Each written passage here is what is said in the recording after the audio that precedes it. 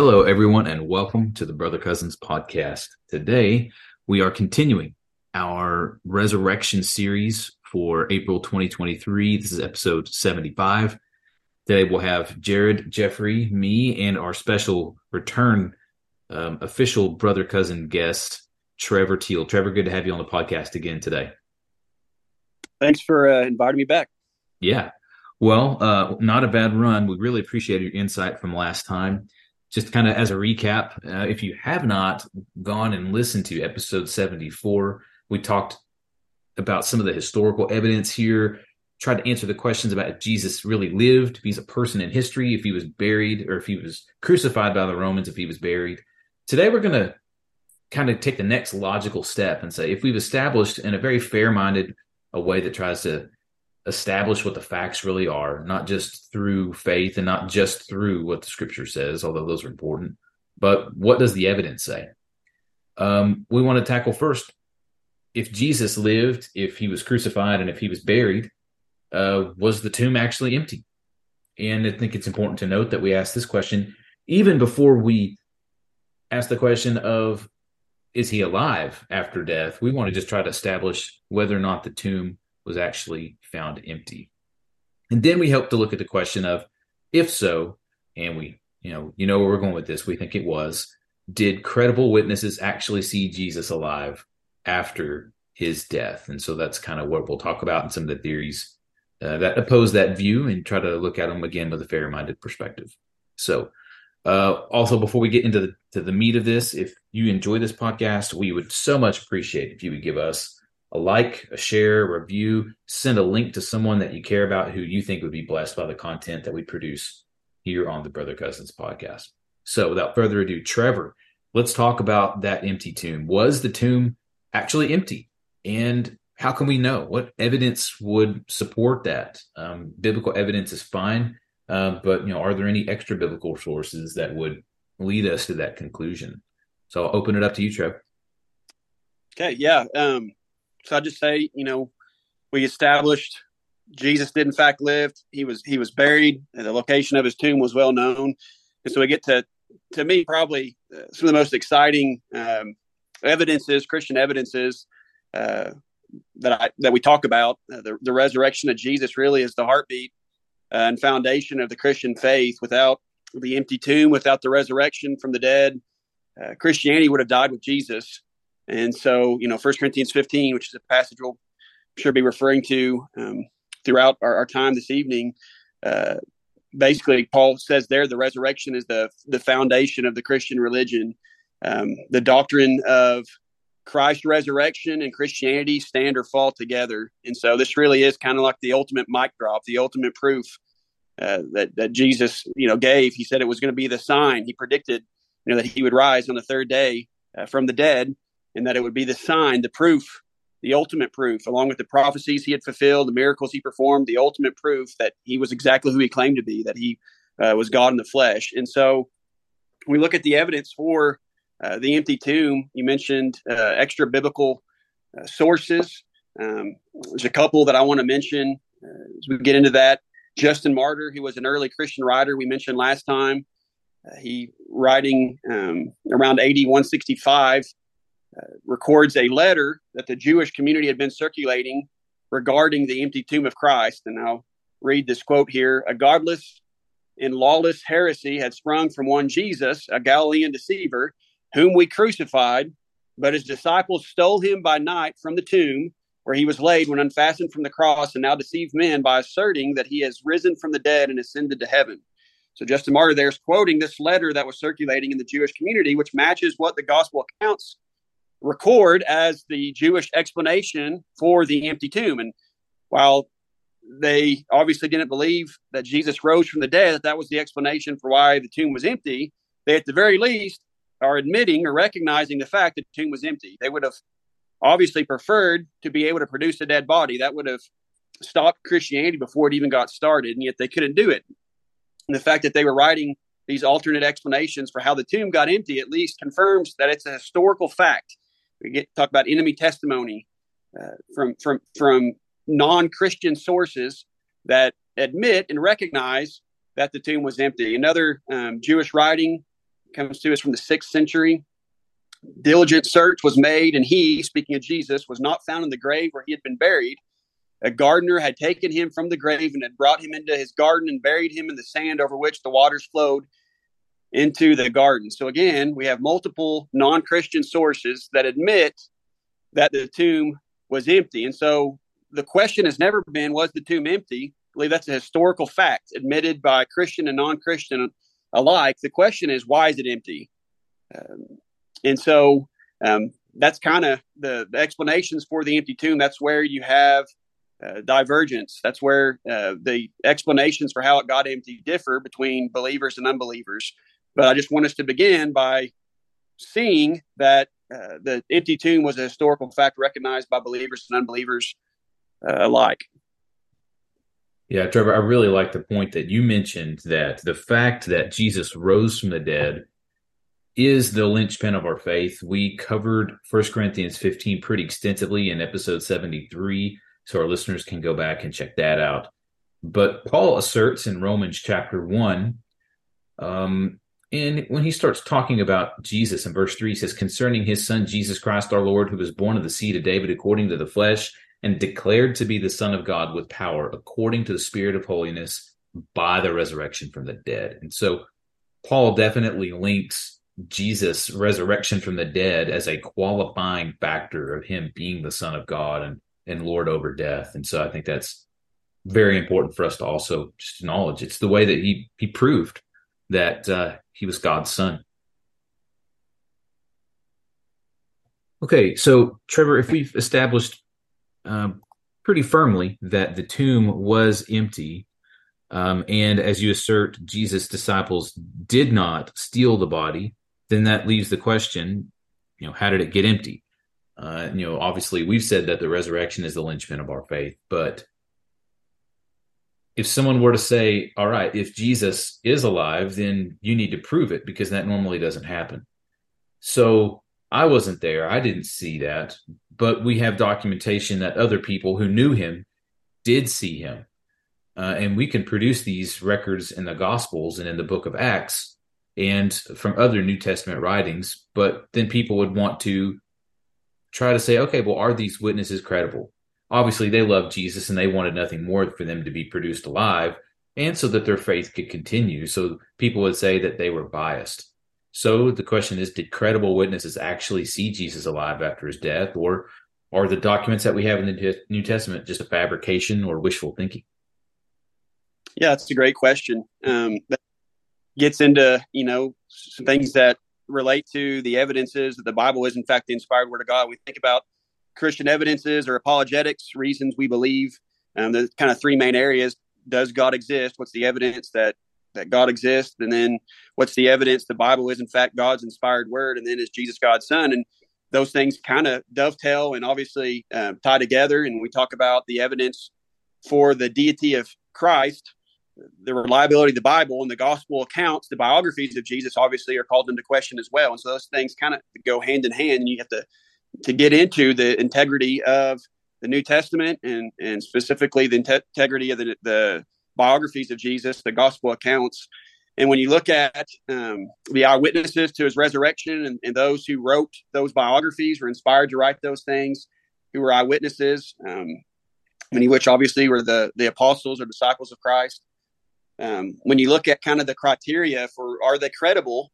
There's different tests people talk about, character test, the intention test. Do they intend to write exactly what happened? And when you read, like Luke's gospel account, and then also the book of Acts, he makes it clear in the prologue and the introduction of the book, and John, the end of his gospel account, that they obviously had every intention of documenting what they saw and what they heard exactly as it happened.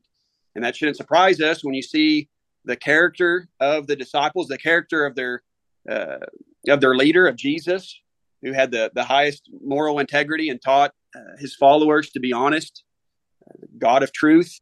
And so he called them to that. We're not surprised that they had every intention of telling exactly what happened. We saw last time we mentioned the concept of the criterion of embarrassment, that basically there are an abundant amount of details throughout the Bible in the Old Testament and in the New Testament and the gospel accounts. That's basically what you would call or consider unflattering content. Right. If you're creating a story and you're one of the lead characters, you're one of the disciples, you would, what typically happens, human nature, is to make yourself look better than maybe you actually were. And yet the disciples often look dim-witted, selfish, self-centered, clueless. I mean, it's not always a very flattering picture, but they tell the story, the narrative, exactly as it happened. And so those details are evidence that it, again, is concerned with telling the whole truth and nothing but the truth. We talked about So Trevor, what you're saying is if they would have been using Instagram, they would have been no filter, right? Yeah, exactly. Yeah, it's a good modern way of putting that. And to me, that's compelling. Yeah. So many examples of embarrassing details, things that Jesus said and demanded of his followers that wasn't popular. That if you're fabricating a book to get a movement started somehow that's based on, you wouldn't put those hard sayings in there. The fact that Jesus' own family didn't believe initially. They were some of the first skeptics or doubters was his own family. You would not put that in there if you're making a story up. That's what happened. Right. James, the brother of Jesus, didn't believe in him while he was alive, but yet after his crucifixion by the Romans was willing to hazard his life to say that he saw him alive again.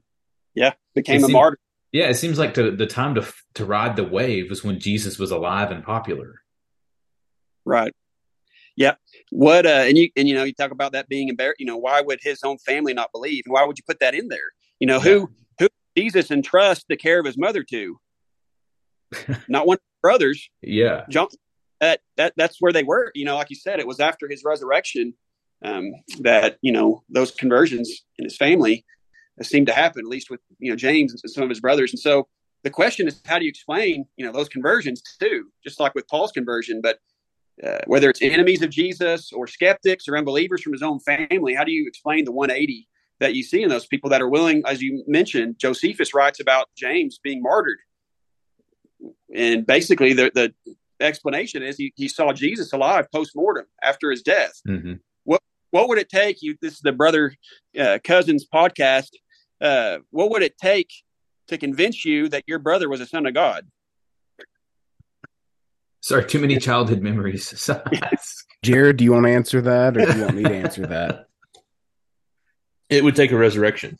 Yes. Just very simply. Yeah. It's interesting. I had never heard an argument until actually this week that the resurrection is not central to Christian faith. And I don't know. I mean, it's obviously very highly academic people that are purporting these ideas. And I don't know that I can begin to even comprehend how he comes up with this argument, but that's the change. And we've talked about in our opening episode with you last week, these guys, you see the undeniable and down to the roots change of these guys' lives after the resurrection, after interacting with the bodily resurrected Savior of mankind. They were changed when they walked with Jesus, but they still struggled. They didn't have a full grasp of spiritual concepts and what it was he was really here to accomplish. But when he came out of the grave, they were convinced and they were convicted. Yeah, it changed everything. You see just such a complete 180 within a few days. I mean, they're running for their life. They're in self-preservation mode. They don't understand, like you said, the idea of the kingdom and the Messiah. Whoever hangs on a tree is cursed, the law said. I mean, those concepts, even though Jesus had kept explaining that or making it clear what he was going to do, they still could not wrap their mind around that. And so to them, when Jesus was crucified by the Romans and hung cursed by God on a tree, it was over. And, they're hiding in fear.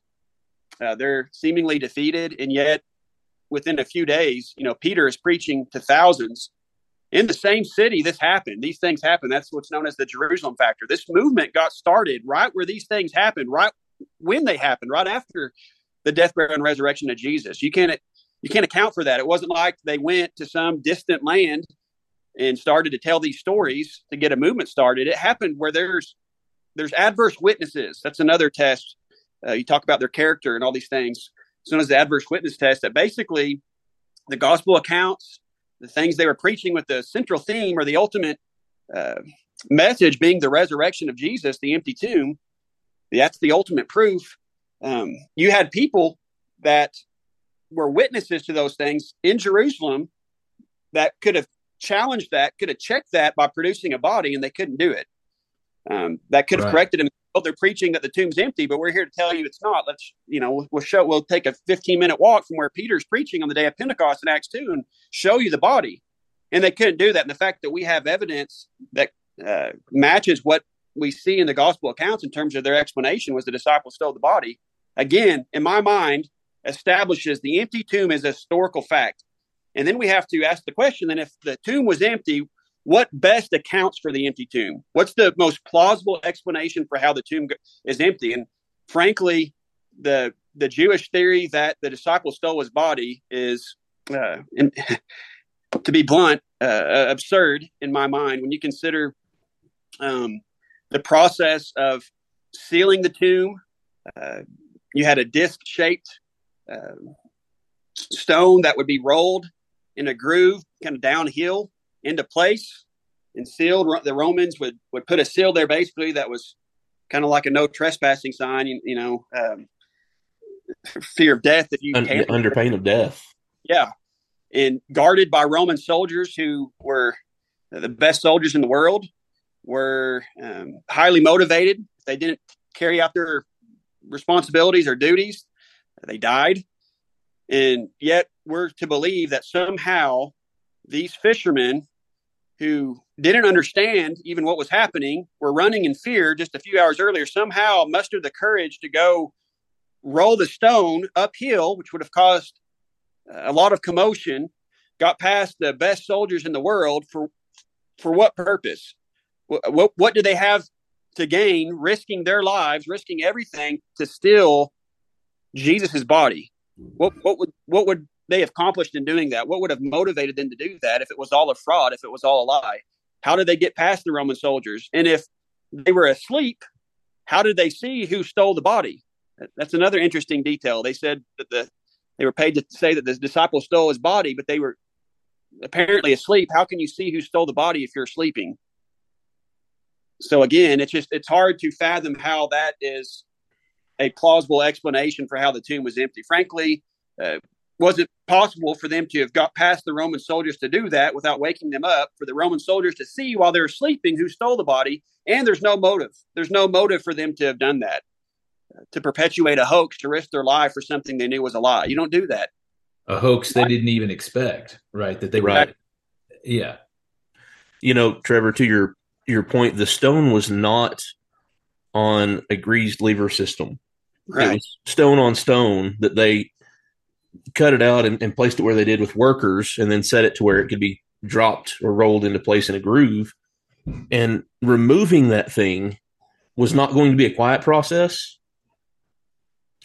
And you're just, even if they were asleep, these guys were men of war. They weren't asleep at the Holiday Inn in their double queen beds and with their air conditioner. These were people that are accustomed to sleeping outside. Again, they were under pain of their own life, and stealing the body was penalty of death. I don't know, Trevor, if you saw it, you spoke to the motive of the disciples stealing the body. Did you see the video that the Babylon Bee put out before Easter? No, I didn't. So I'd like to hear it. We were, starting these episodes, and got one in my email from the Babylon Bee. It was about the disciples stealing the body. And so they, of course, dressed up as the disciples, and they're talking about stealing the body. And John, the person playing John, is trying to figure out why they're going to do it.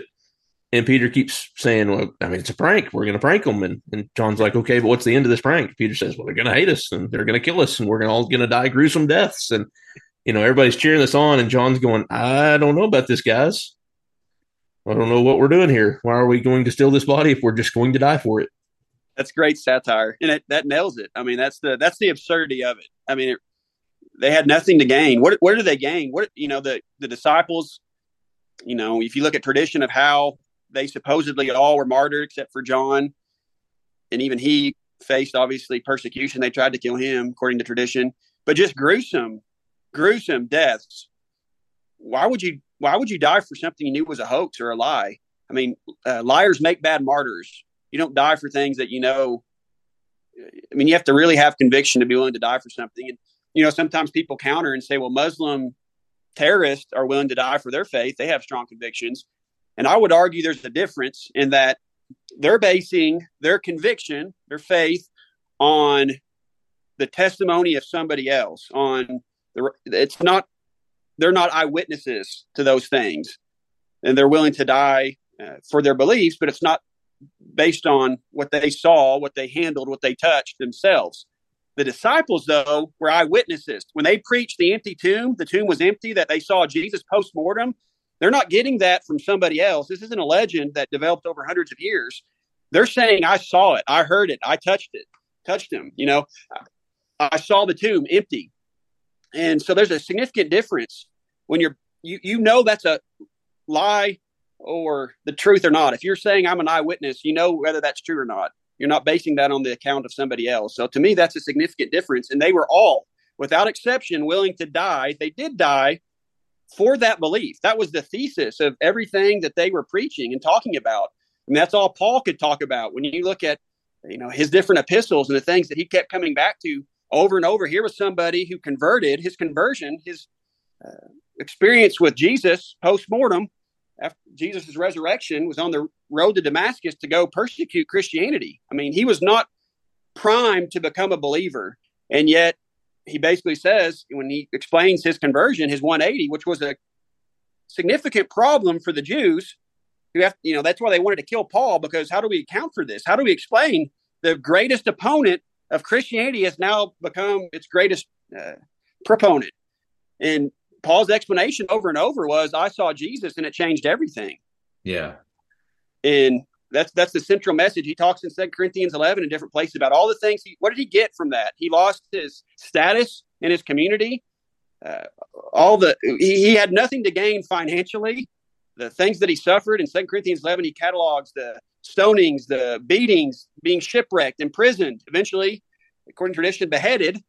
Philippians 3 talks about, I suffer the loss of all things and count all things as rubbish or dung, that I may know Christ, that I may gain Christ and know him in the power of his resurrection. That's what he came back over, to die is gain because of the resurrection. Well, and that's what he does in 1 Corinthians 15, Trevor. Right. Yeah. I mean, he plainly puts that out. He said, you know, why did we face the beast at Ephesus? Why do we give up the things that we do? Why do we make the changes that we make as Christians if Christ did not raise from the dead? Exactly. Yeah. And so those kinds of... Go ahead, Trevor.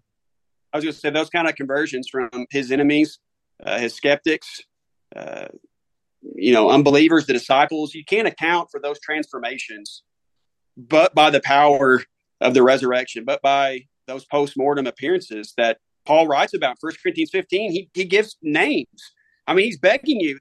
These people, he says, many of them are still living. Go talk. He is fully confident they will confirm that they saw Jesus after his death, that they are witnesses to his resurrection. And so, he talks about 500 at once. One of the alternate theories sometimes given is that they hallucinated.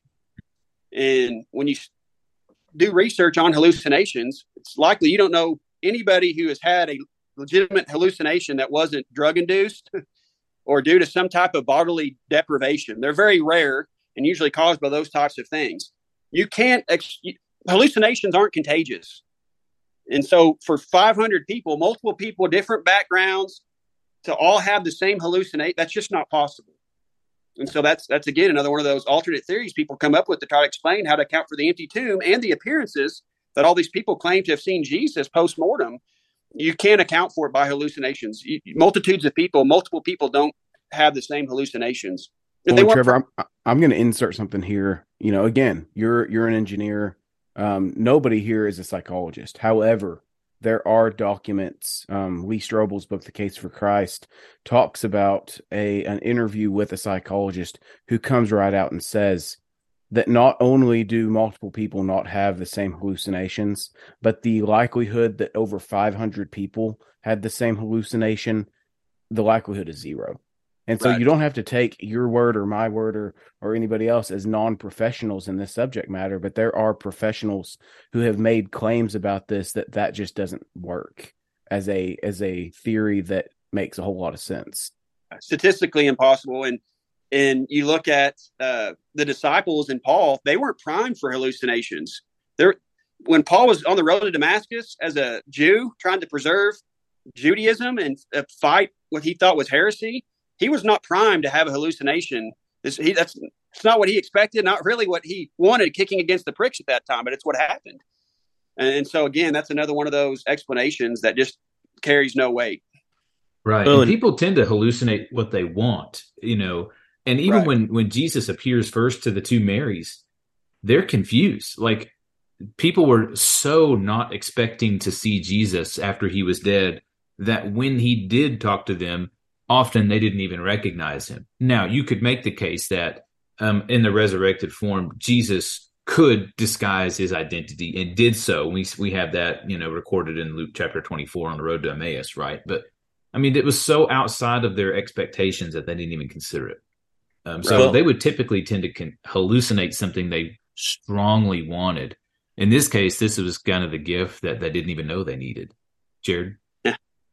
I was just going to say, and outside of their expectations in what they wanted from him, not only that he had come back, but they were still looking for a physical kingdom to be restored to Israel, and his message was completely different. Right. And they didn't grasp it again until after his resurrection. Trevor, you brought up the day of Pentecost and what happened there, and the compelling evidence that it is. And I know there are people, especially in atheistic circles, that will say lack of evidence is not evidence, and claims are not evidence, but you still have the people that would have been devout religious Jews that were willing to travel for religious duties under Judaism at Jerusalem at the time of his crucifixion, back at Jerusalem on the day of Pentecost. And these are the people that could have gone to the tomb and would have been readily accepting of his body was stolen or Right. X, Y, and Z. And it couldn't be done. And that's why so many were converted. And that there were people that went away from hearing Peter talk that weren't converted, that went and looked for the body and never found it. We know there were mass conversions after the day of Pentecost. It just continued to happen as people searched for evidence that he was still dead that could not be found. So I would flip that on people that would say lack of evidence is not evidence. Okay, well then show me the dead body, because all you can say is that it doesn't exist. So you Right. have the same lack of evidence as I do. We're interpreting the same data and coming to a different conclusion. Right. Yeah. And again, I think it's compelling. I mentioned the Jerusalem factor is that you have this movement that conquered the world within a few years into the very palace of Rome.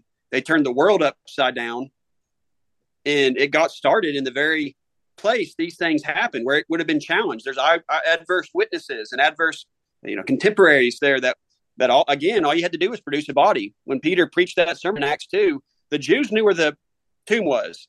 I mean, we talked about that last time. Joseph of Arimathea, a member of the Sanhedrin, took care of the body and the burial. The Jews and the guard that was given to guard the tomb, the Jews knew exactly where the tomb was. And if there was a body in that tomb, they would have produced it, and they couldn't do it. And the fact that there's alternate explanations for how the tomb came empty, again, established that as a historical fact. And there's just simply no explanations. Once we establish the tomb was empty, there's no explanations for how it got empty that are adequate to explain how it was empty, other than the fact that Jesus rose from the dead. I mean, even details such as the shroud that we read in the gospel accounts, that it was folded neatly. If the body was stolen by robbers, thieves, or even if the disciples came to steal the body, you would not have taken the time after making all that noise to fold it neatly and tidy. The thieves would have stole it, taken it with them for one, but you're not going to fold it nice and neat. Again, there's so many details in the gospel accounts about it that you can't account for, but by the fact that Jesus did rise from the dead, proving that he is the Son of God. Right. And I don't mean to be gruesome with this, but we're talking about a body that went through a Roman crucifixion. It was destroyed. Yeah. And had been in the grave for a couple of days now. You're not unwrapping that and taking care of the burial clothes. In fact, you're probably bringing some extras with you to make sure that doesn't get on you. Right. It's a mess. But again, we have the empty tomb and the basis and the change of Christianity that went from people who were running for their lives, that were trying to figure out, okay, how am I going to make a living again? I've got to go back to work. And Jesus appears to them. And I know the biblical account is the place where we have the 500 witnesses. But what we see here is you kind of undo the destruction of the body. If they've stolen it, which again is statistically improbable, if not impossible. But okay, they steal the body and then they destroy it. But there is a time delay in which Jesus is seen over a span of time. And so we've talked kind of about the mass formation psychosis, which is improbable, as even modern psychology will tell you is not likely. But another theory I've heard is hypnosis. Well, these guys were hypnotized to believe. Okay, so you've got hypnotism occurring spontaneously over and over and over again over a span of time in open air, which I don't know. And this, I'm springing this on you guys kind of last second, but I have been to several hypnotist shows. They used to do one at the FFA alumni camp every year. And I don't know, Jeffrey, if you were at the one where I actually got called on stage. I'm very difficult to hypnotize. In fact, it's never happened. I've had 3 different hypnotists try on 3 different occasions, and I don't surrender control easily. So that's one thing. You have to be impressionable to be hypnotized. And these guys, I've talked to them all afterwards, especially the guy at alumni camp, because I had a chance to pull him aside afterwards and said, hey, why didn't this work? And he said, you're not very impressionable. Well, look, that's great, I guess. But you're talking about this happening over and over and over again in front of people who could have said, dude, that wasn't Jesus. What are you talking about? Mm-hmm. Right. And the burden of proof, I get that it's on Christianity because we're saying something has happened that has never happened in history before. But what we can all agree on is we're by and large looking at the same data, and we're having to draw conclusions from that. And what we're putting forth is the conclusions of he walked out of that tomb is the best conclusion. Absolutely. And you mentioned something, Jared, about the Jews that were in Jerusalem in Acts 2, and many of them converted. To me, that's another line of evidence that's compelling. You see changes to key social structures, if you will. Thousands of Jews converting to Christianity, giving up everything that they had been taught, everything that they were and had preserved. You think about the captivities and how other nations or people sometimes died out of time, and the Jews preserved as a people and their traditions because they held to them so dearly. We see that in Paul and his zeal because of his convictions. And yet you see thousands of Jews being willing to walk away from that, giving all that up, giving up traditions that were the core of everything that they held dear, worshiping on Sunday now, the partaking of the Lord's Supper, Christian baptism. All of those things are centered in the resurrection, which tells, again, this wasn't a legend that developed decades, hundreds of years later. We see, we looked at non-Christian sources that talked about these practices, right after the death, burial, resurrection of Jesus. This wasn't a later legend. From the very beginning, all of this was about this central theme, tenet, message that the tomb was empty, that Jesus rose from the dead.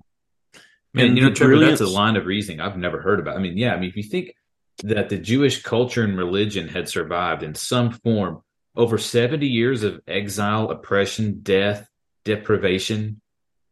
The largest and most powerful empires in the world couldn't grind the thought of Yahweh from the consciousness of the Jewish people.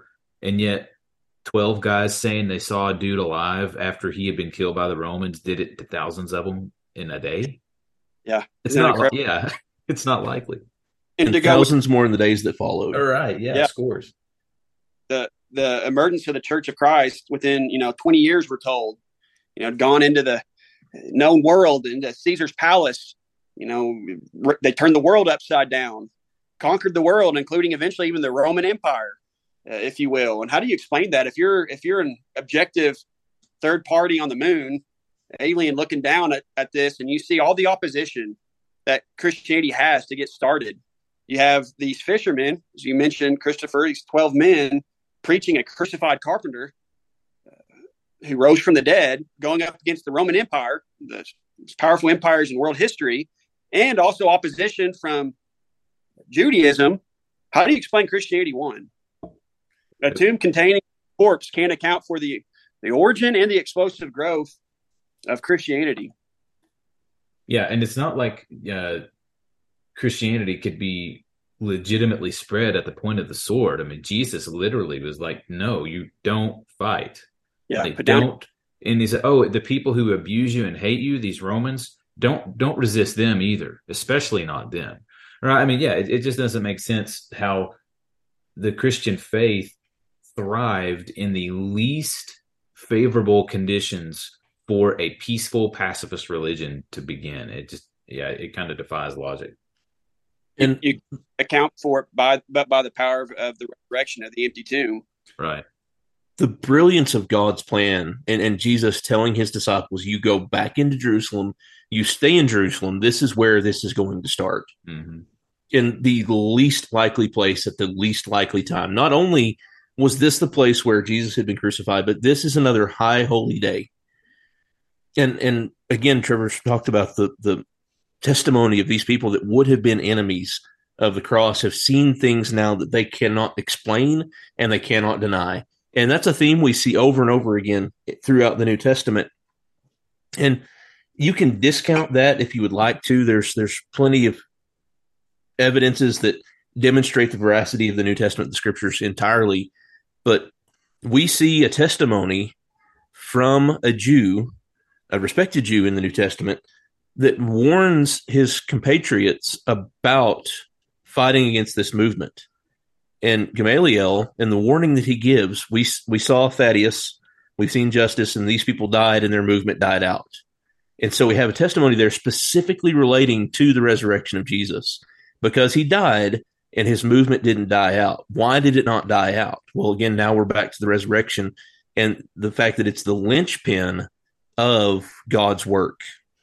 And I wonder if Gamaliel looked at his young student and the zeal that Paul had and what Paul was willing to give up, and if that was not a testimony to him.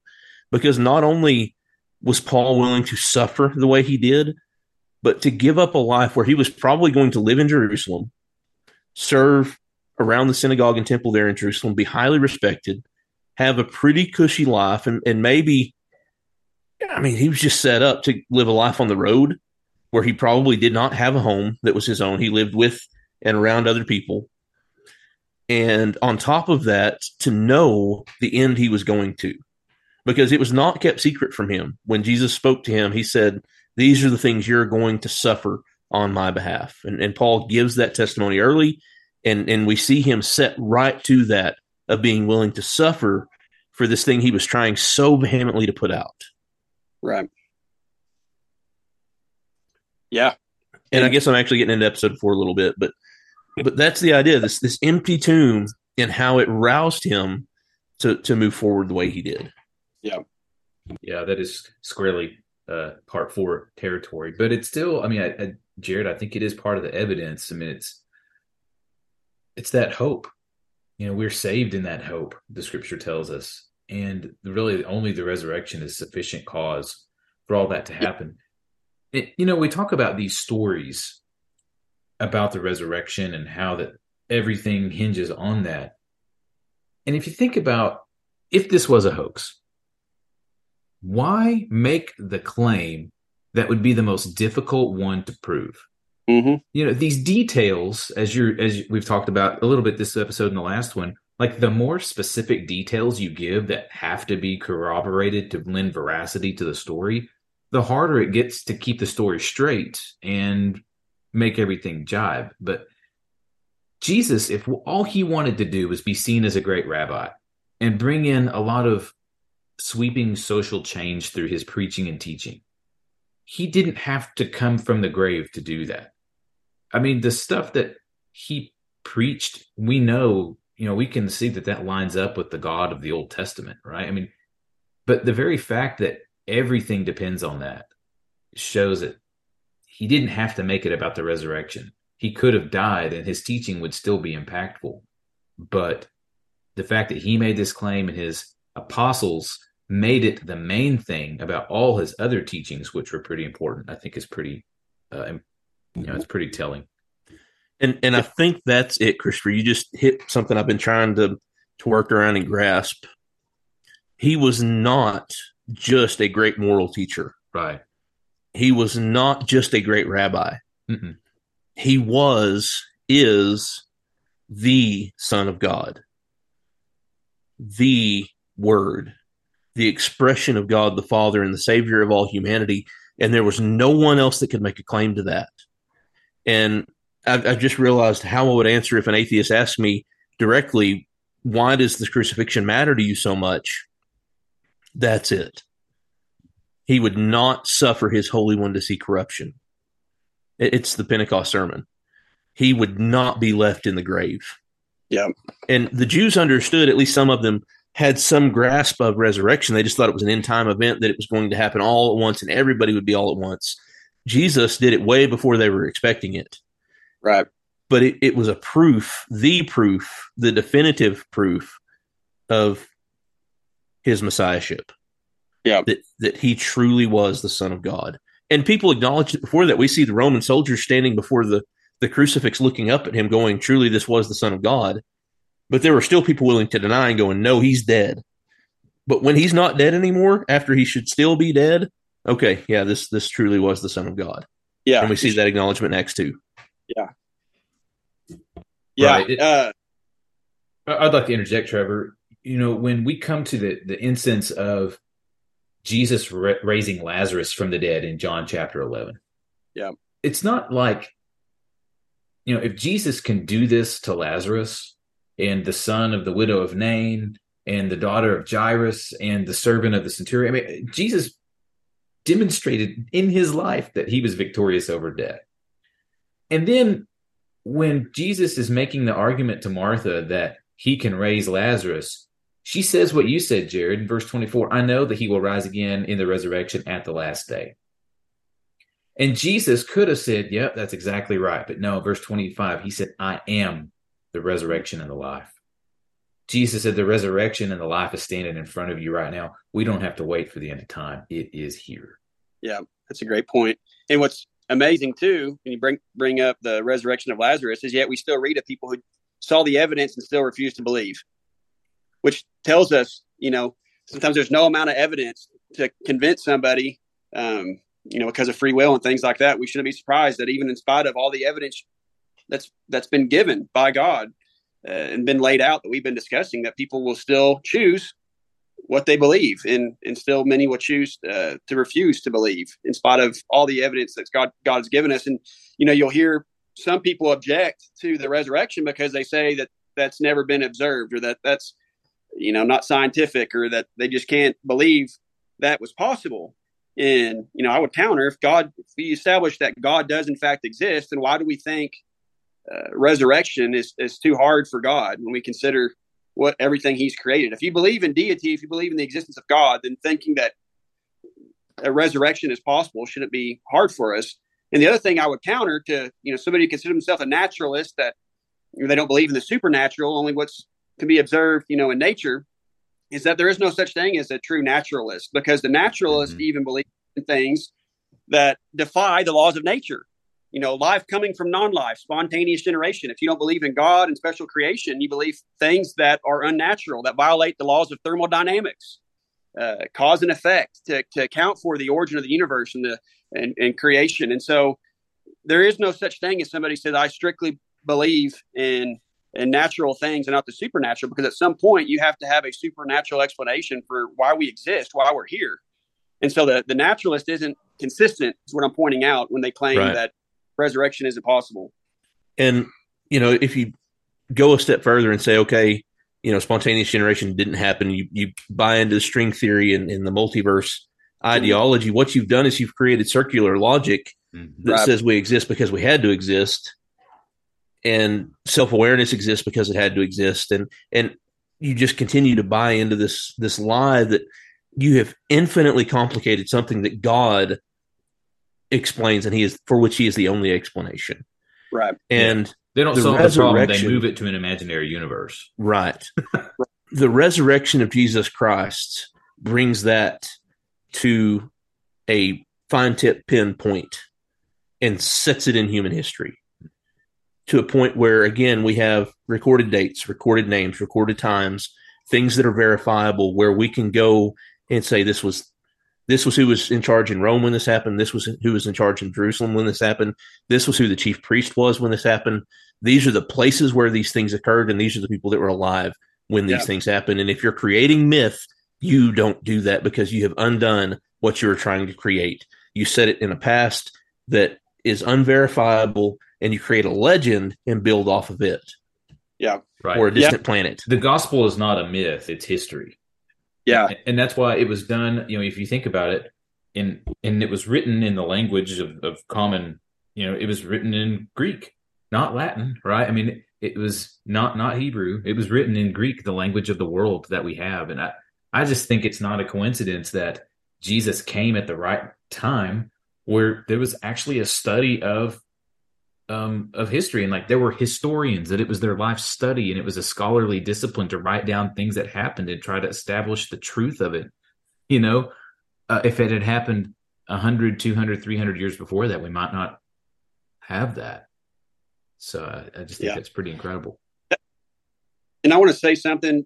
Jared brought up all the details that are given in the gospel accounts, which to me is pretty incredible, because you're basically inviting scrutiny. Mm-hmm. I mean, if you're trying to fabricate a story that's not true, I would avoid giving as many details as possible that can be checked out. And yet you see Luke's a great example of that in his gospel account in the book of Acts, because of his writing style, for one, very meticulous.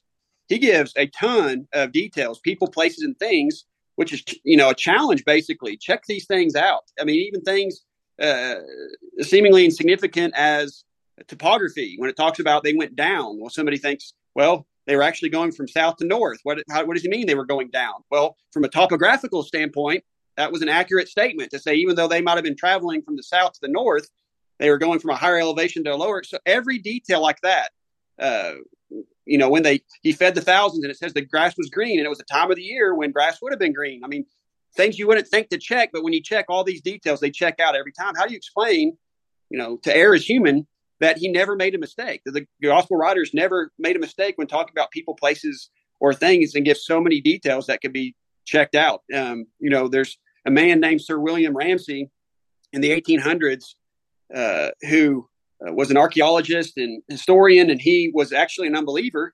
And at the time, the book of Acts was considered to be very unreliable. Many people thought that was one of the weak, books of the New Testament that could be, attacked. And so he went went to Judea and literally sifted through the evidence and he basically decided, I'm going to look at the book of Acts because Luke gives so many details, and it was considered a weak link at the time by skeptics and unbelievers. I'm going to check all these things out. What ended up happening is he became a Christian and said that Luke basically never made a mistake. He is a historian of the first rank. And so time and time again, the Bible, archaeological discoveries, which we don't even have time to get into, that time and time again prove over and over the Bible writers, those who wrote the biographies of Jesus and the gospel accounts, never made a mistake, even by accident. How do we account for that? And that, again, goes back to those eyewitnesses, and their accounts are credible, are reliable, and can be trusted.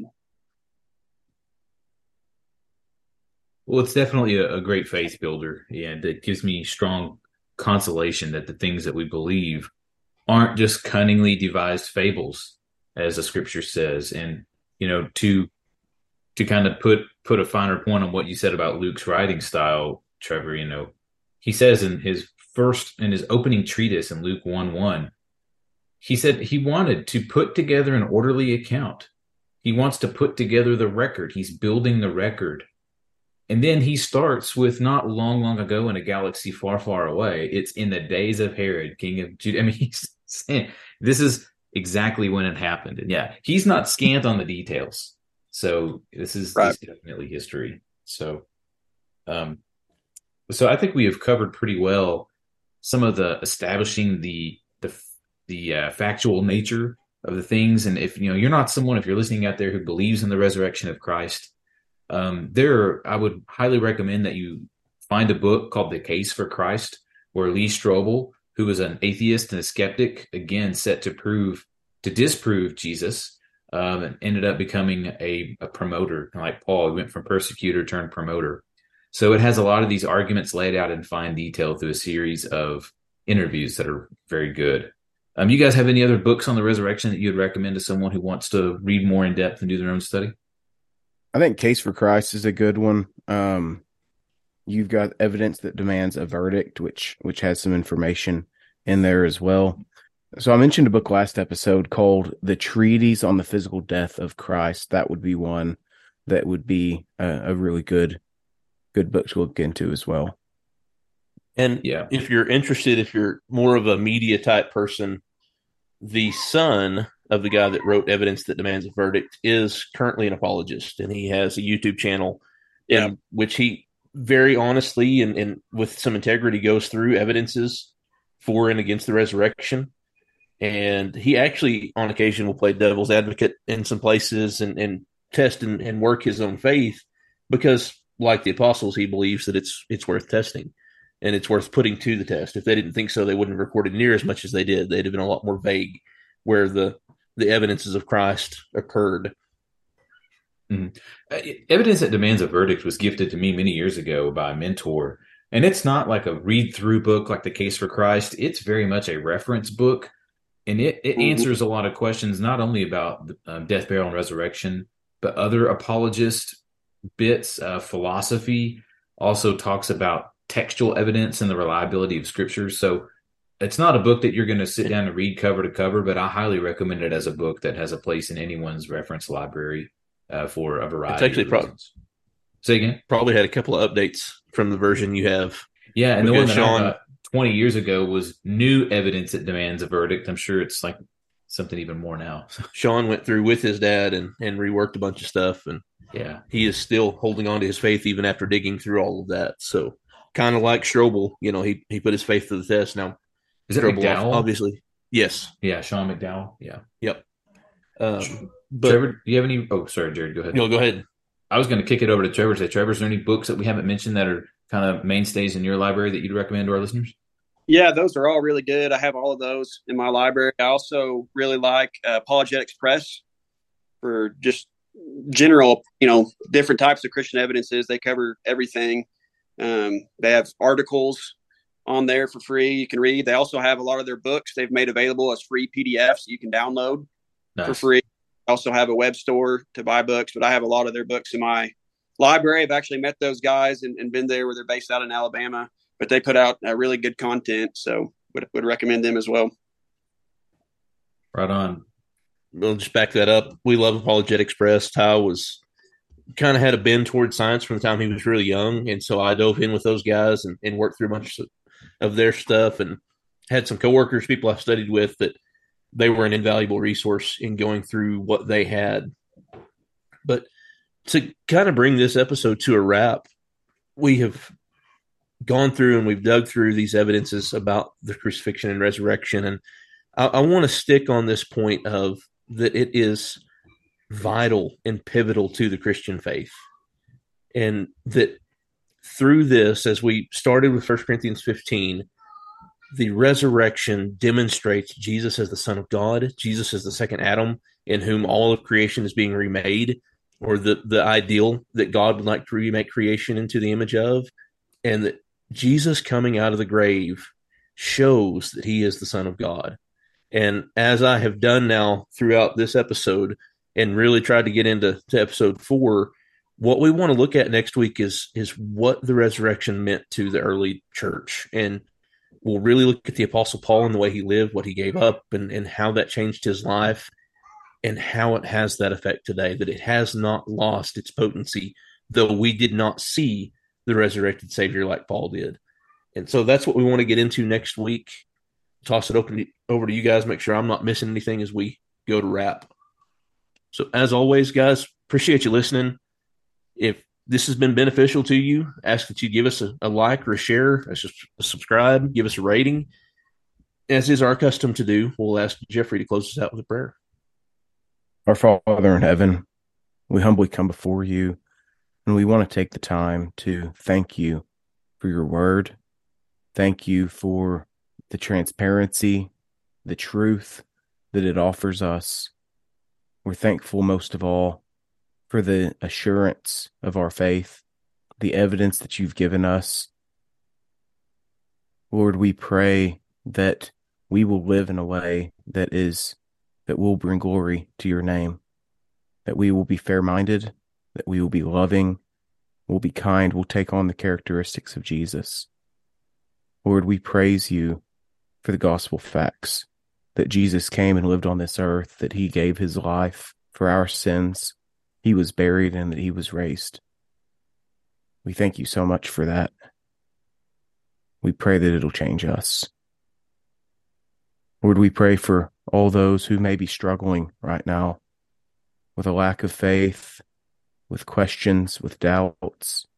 Lord, we pray that you will help them in coming to fair conclusions and that they will see the truth of your Son. In Christ's name we pray. Amen.